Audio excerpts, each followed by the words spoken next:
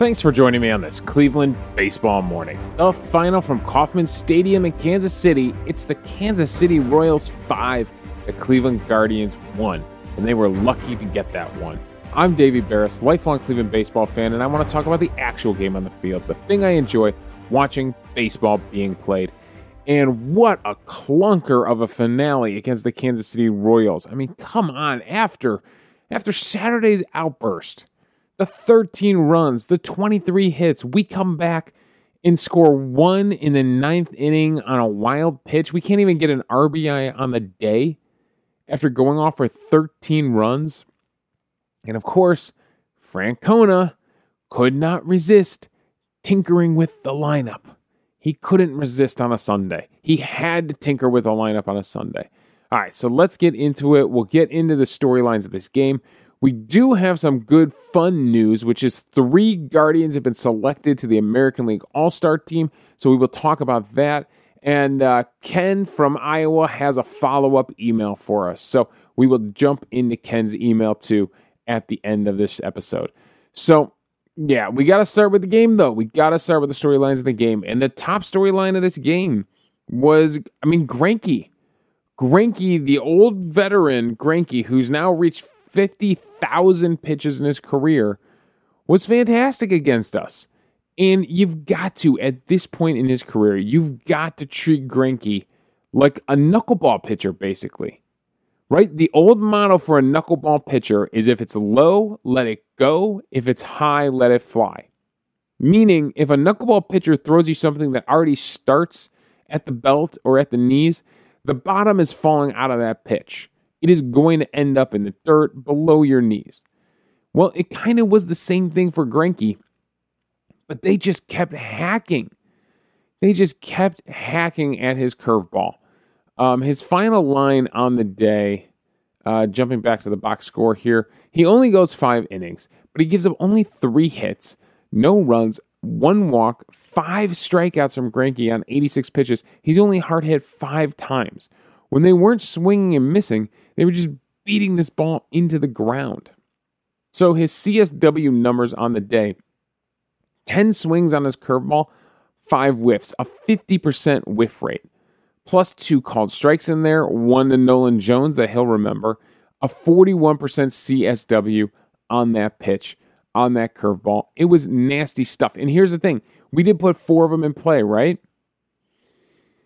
Average exit velocity of 79.2 miles per hour. Woof. That curveball was just fantastic from Greinke. And if we go over to the illustrator here for Greinke, and he's locating a ton of them down below the zone. A lot of stuff was down on the day for Greinke. His changeup was down. Even his fastball and his cutter he was keeping down. But we were chasing a lot of stuff outside of the zone here. If I go to his strikeouts, most of them were on the curveball. 1 was on the changeup. He got Austin Hedges on a changeup below the knees.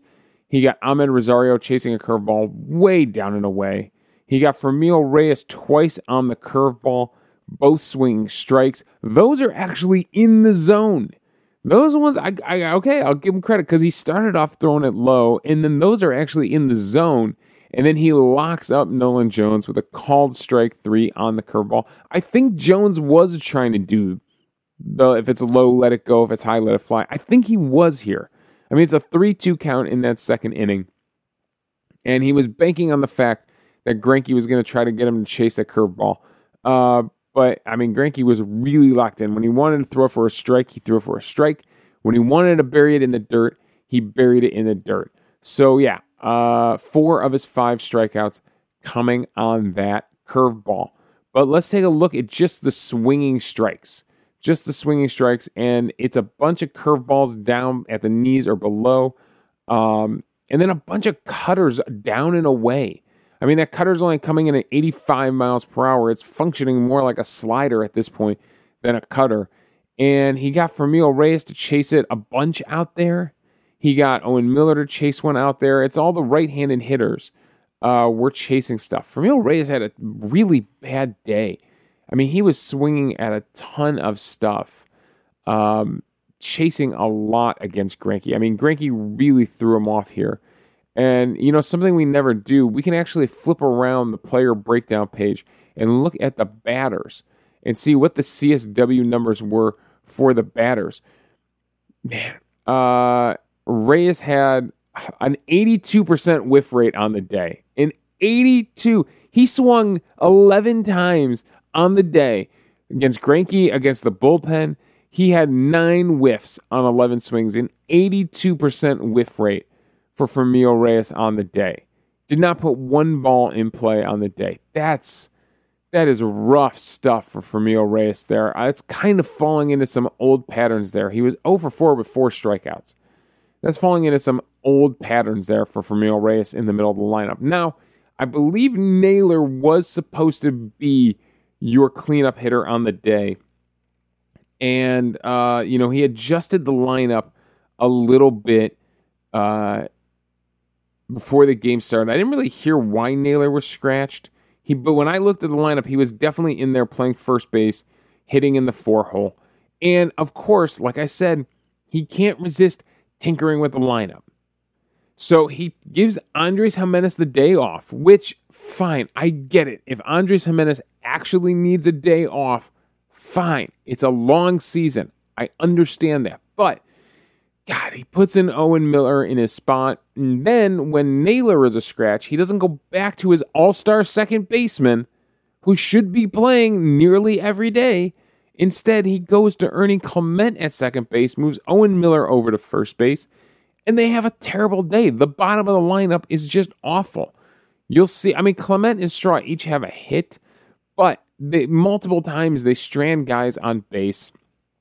It was just a really bad, nothing. There was no punch from the bottom of this lineup whatsoever. And if he's truly giving Andres Gimenez the day off, like, look, kid, take a day off your feet, save your strength because we've got 8 games coming up in like 7 days.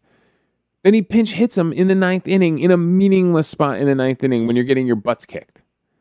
Like, what are you trying to accomplish there in that 9th inning? He ends up striking out to end the game.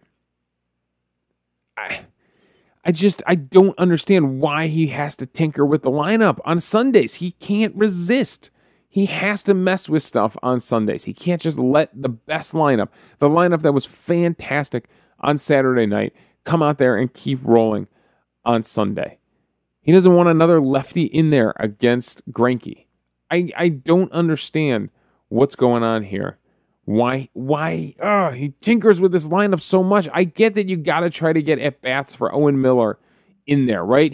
Owen Miller is going to be the odd man out because these other guys are hitting better than him. They are hitting better than him. Owen Miller does get the double in the 9th inning and comes in and scores the run on the wild pitch. But Francona, please, you got a chance to win the Royals series. You should not be losing series to the Royals and the Tigers. You got to put your best lineup out there and get a win. Winning is still an important part of the game here. So, yeah, it's disappointing. Greinke was really dominant, and then their bullpen was fantastic. The Royals' bullpen is supposed to be one of the worst bullpens in baseball, but Friday and Sunday of this series, they proved to be pretty good. Coleman gets himself into a little bit of trouble. He was the wild one of the bunch, but he's able to get out of it. Kuas has 2 strikeouts in an inning pitched. Taylor Clark has a clean zeros across the board, literally zeros on 14 pitches. And then Piamps gives up. He does give up a couple hits, does give up the run on the wild pitch, but 2 strikeouts help him limit the damage in the 9th inning and get out of it. So it's a good day for the Royals. It's a good day for Royals pitching. They really dominated this lineup. It's kind of embarrassing. It's kind of rough after this team put up so many runs the night before and so many hits the night before. You think the offense is awake? No, not on this day. Now, they did make some good defensive plays. I will give them credit. Isbell in center field was pretty good on the day. He got some great jumps.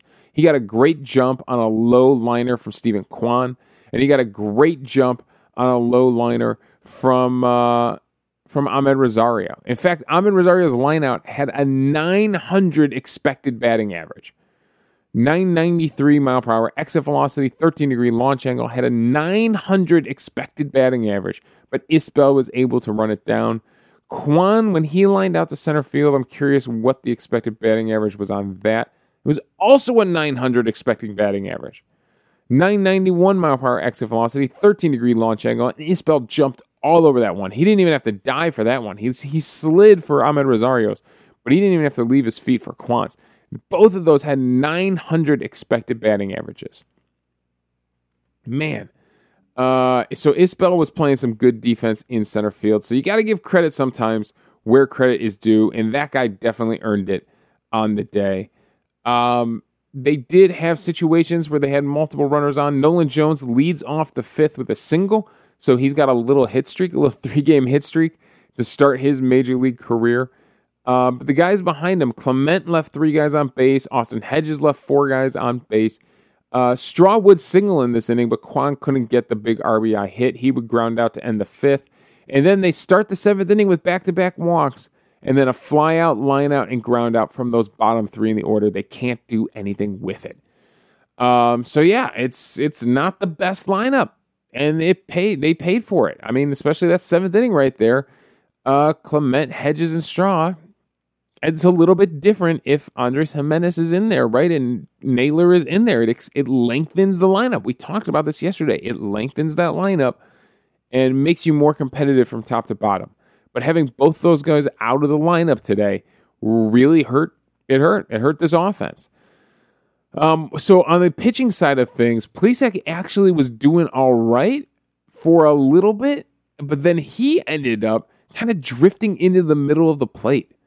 He only lasts 5 innings. He gives up 6 hits. He gives up 4 runs, 3 earned, a walk, and 5 strikeouts at 85 pitches. He's hard hit a little bit more than Greinke, although they have very similar days. He's hard hit 1, 2, 3, 4, 5, 6, 7, 8 times. But they have very similar days. They both threw in the mid-80s in pitches. 85 pitches for Plesac, 57 strikes. 86 pitches for Greinke, 54 strikes. So very similar. They were both getting ground balls. Plesac 8 ground balls to 3 flyouts. Greinke 6 ground balls to 2 flyouts. So very similar days from Plesac and Greinke. But Plesac did find himself drifting back into the middle of the plate. Frankly, threw some pitches that were up, right? And got hit around. Gives up runs in the 2nd inning and then gives up 3 runs in that 5th inning. So, yeah, and every time he was kind of just missing location. There were pitches that were supposed to be down and away to those left-handed hitters that drifted up and in, and he paid for it. The slider was very good for Plesac on the day. A 53% whiff rate on that slider. He threw it the 2nd most behind the four-seam fastball. It's decent CSW numbers. A 41% CSW on the slider, a 35% CSW on the fastball. That's really held up by 8 called strikes. It's a 31% total CSW on the day for Plesac, so it is a pretty good day. The average exit velocity off that slider was only 69.1 miles per hour. It was working. The fastball was only 82.4 miles per hour average exit velocity. So those pitches were working. But if we go over to the illustrator here and we look at the results tab, the hits were up in middle of the plate. A slider up to Cam Gallagher. A changeup up to Hunter Dozier. That's the one that I'm pretty sure he doubles on in the 2nd inning into the left field corner and will eventually come around to score. Andrew Benintendi gets a fastball down the middle in the 5th inning on his big hit, his RBI hit. Melendez, he actually jams him kind of up and in, but he's able to bloop it into center field for the big RBI hit for himself. So that was a pitch that was supposed to be down and away. And it ends up way up and into the left-handed hitter. Same thing with Benintendi's fastball. Bobby Witt Jr. gets a double on a four-seam fastball that was low, but still middle of the plate.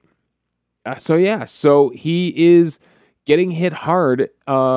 He's leaving balls off. He doesn't give up many hits on the day. It's only 5 hits on the day, but it's enough. They make him pay for each one of these ones that he leaves middle of the plate.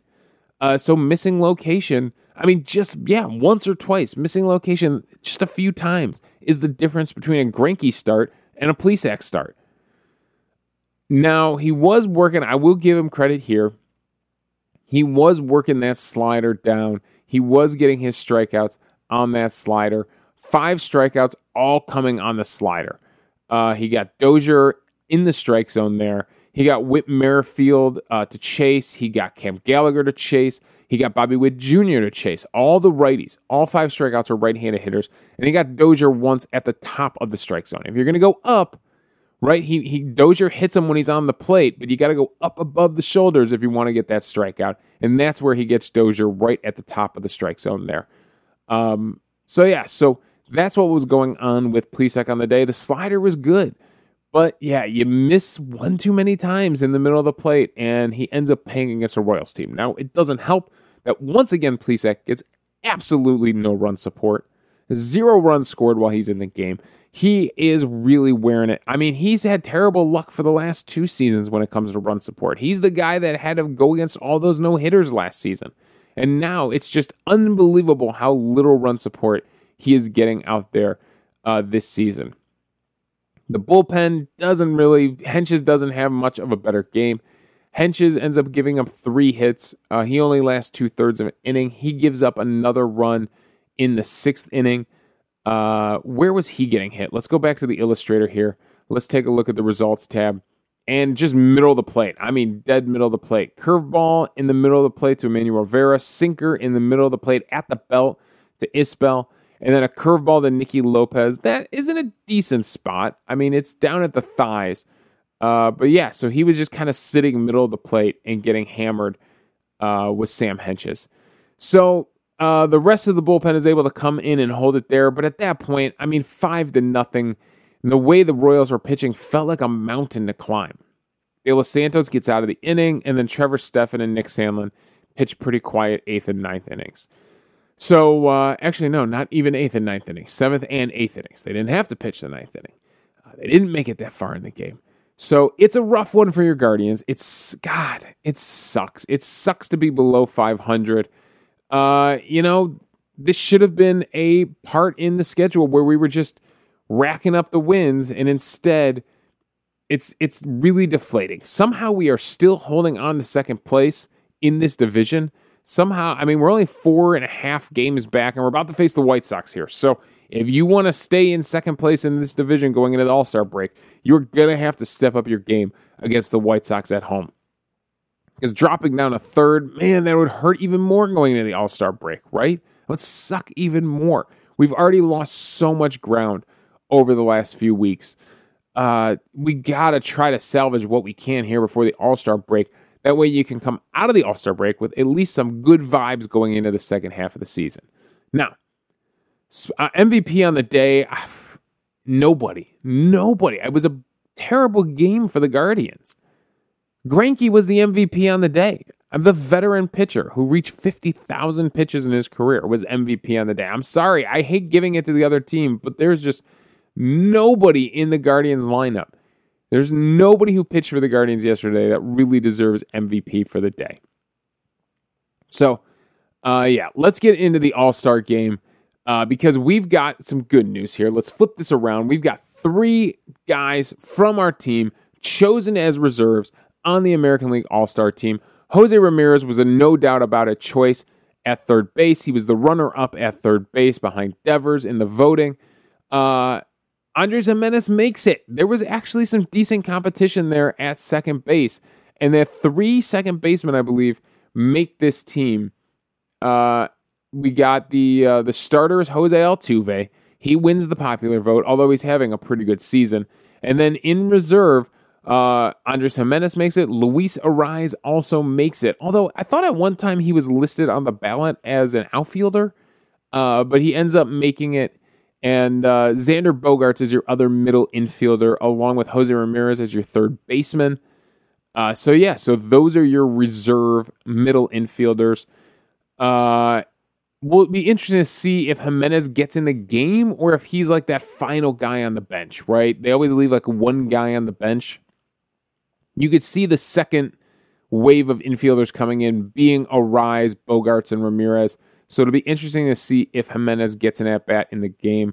But he really deserves it. I mean, he's really had... I know the Guardians have cooled off and hit kind of a cold streak here. And then, I should add in there, Emmanuel Clase makes it as one of the closers, as one of the relievers on this team with Clay Holmes and Gregory Soto and Jorge Lopez for the Orioles. Those are your relief pitchers for the American League. So, and probably Shohei Ohtani will probably pitch in this game.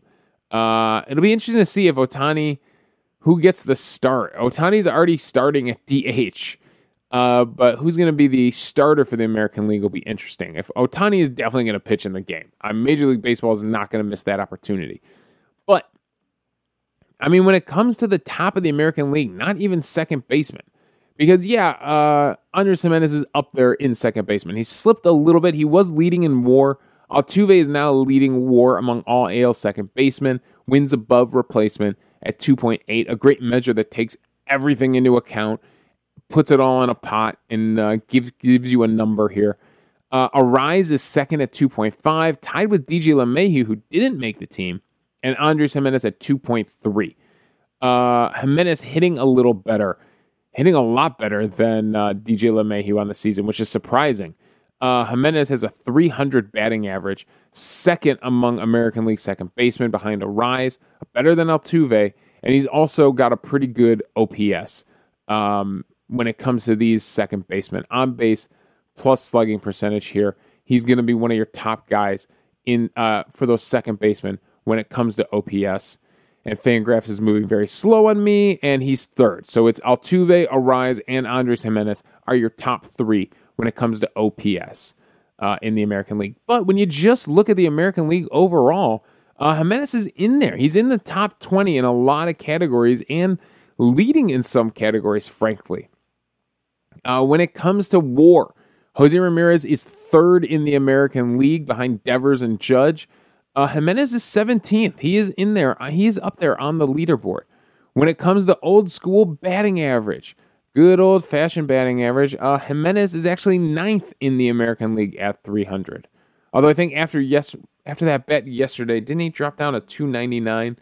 Anyways, Jose Ramirez comes in at 16th in batting average. When it comes into WRC plus, weighted runs created plus, where league average is set to 100. This is another good measure where you take all those offensive numbers, put them together in a stew, and spit out a number. And Jose Ramirez comes in at 5th in the American League at 166. Yordan Alvarez is leading the American League at 197 WRC plus. Andres Gimenez comes in at 15th at 138. So yeah, he's really been, contributing well offensively compared to the rest of the American League hitters. He really has been clutch. He doesn't have as many of the counting numbers because, frankly, Francona doesn't give him enough at bats. Francona really he's really been careful with him this season, and I'm not sure why. Looking at OPS, that's the last number I wanted to look at. Jose Ramirez comes in at 5th with a 958 OPS. Yordan Alvarez, again, is leading with over 1,000 OPS, 1.058. Jose Ramirez is 5th, and Andres Gimenez comes in at 15th. His fellow second baseman, Altuve and Arise, are 6th and 7th in the American League. So Andres Gimenez definitely has deserved this All-Star game. He has definitely earned this thing. He's been a major contributor offensively. He's been pretty good defensively for most of the season. I know recently he's booted a couple, but he really has been pretty darn good. Clase, when it comes to Emmanuel Clase, he has been pretty fantastic as well in the American League. When it comes to relievers, he's leading the American League in saves. It's that simple. You lead the American League. That's the one counting stat where you can't take it away from the guy. You can't. Wins, yes, your team can average 10 runs a game every time you start, and yeah, your win column is going to look pretty good. But the save column, there is a very restrictive set of circumstances that qualify for a save, and if you go out there and protect that lead over and over and over again, that's the one counting stat you can't take away. It's kind of like RBIs, right? I think RBIs on the offensive side is the one stat you can't take away from a guy.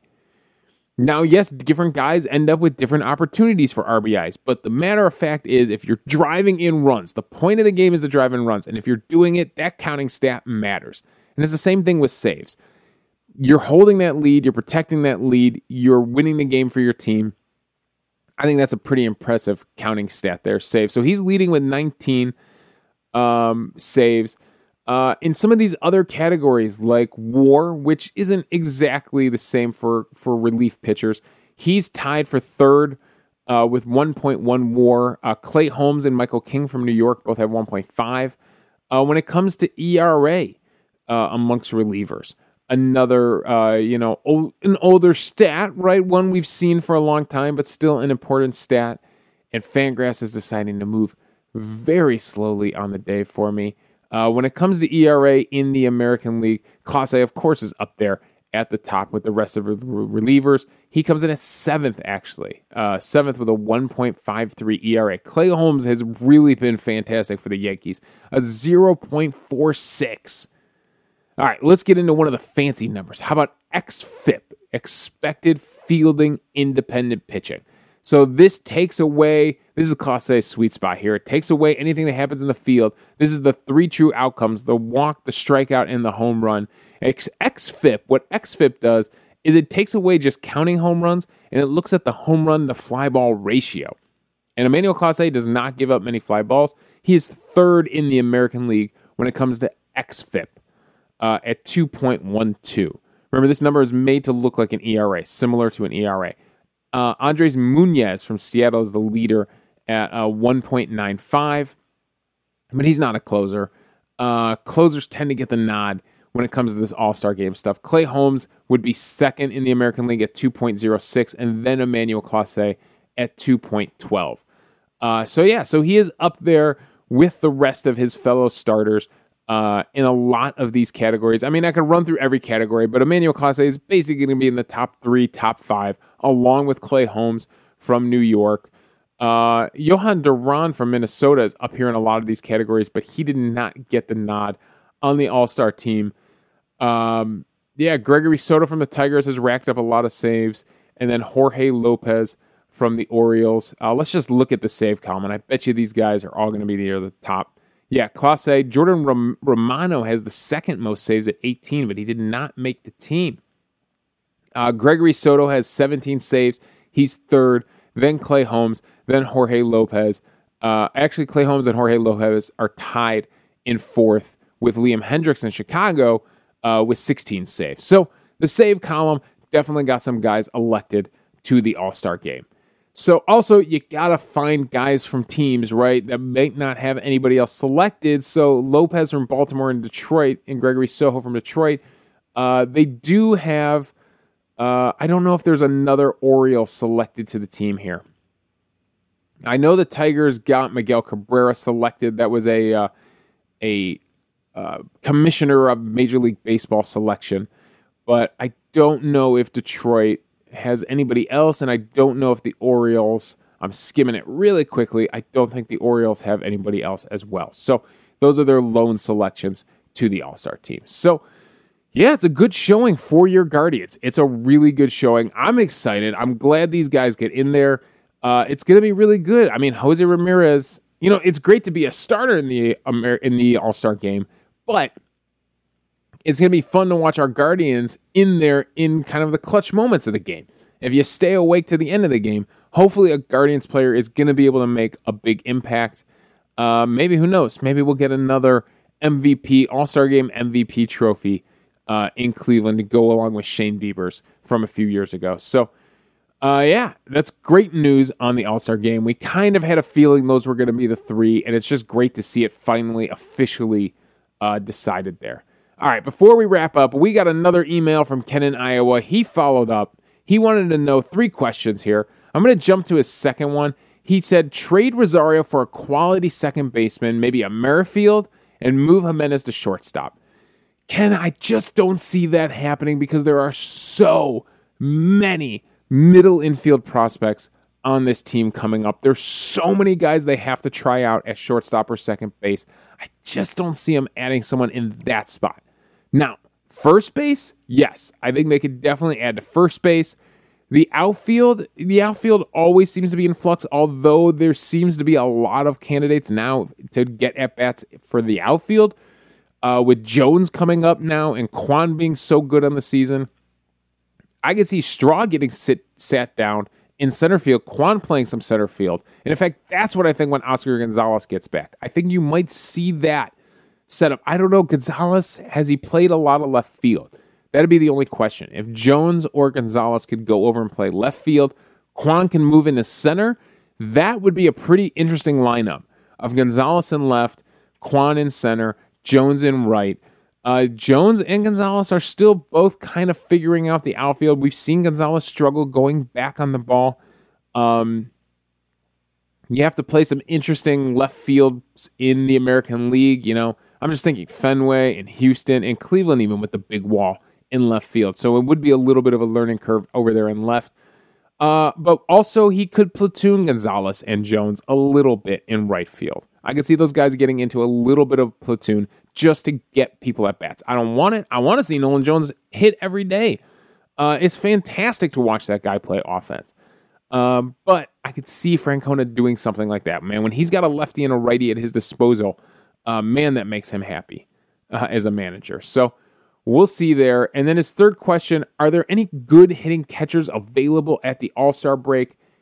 Even a 230 to 250 would be a great improvement. Yeah, I agree with you. I was looking over the list of catchers. I mean, Contreras from the Cubs is the name that pops out. There is catchers coming. Bo Naylor is coming, but it's not going to be this season. He just got to AAA. He's just figuring things out. There's so much a catcher has to know. Because remember, you not only have to contribute offensively, but you got to be able to manage the pitching staff. You got to be able to control the run game. There are a lot of hurdles for catchers to get over as they jump up from league to league to league. So Bo Naylor is coming, but yeah, it would be really nice to have a stopgap that was, giving you a little bit of offense.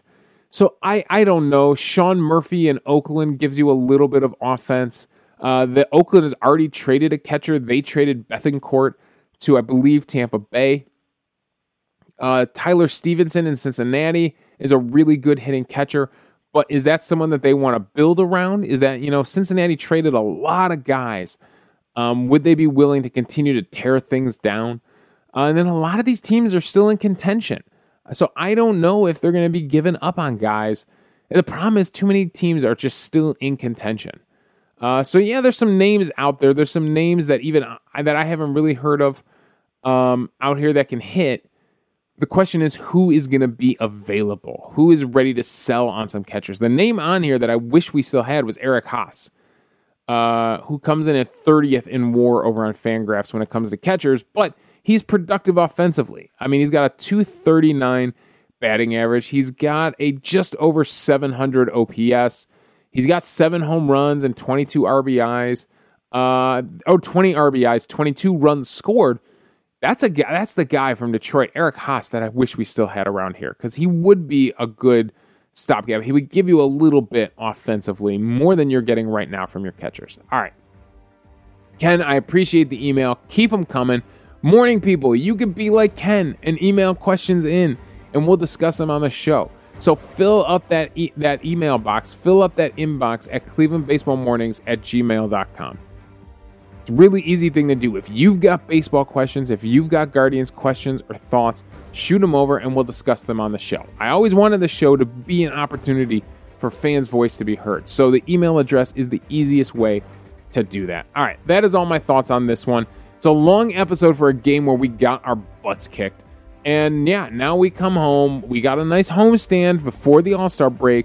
What can we do with it? And will the White Sox coming in motivate us a little bit? Will we rise to our competition after definitely sinking to our competition over the last two series?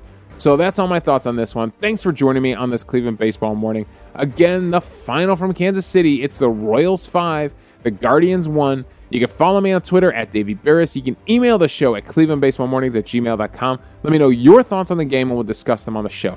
Also, I'm hosting this podcast on Anchor, so if you go to anchor.fm/Cleveland Baseball Mornings, you can leave a voicemail for the show. We'll play them back on the air, respond to your thoughts, and we'll have a fun conversation amongst the fans about baseball. So thanks again for joining me on this Cleveland Baseball Morning.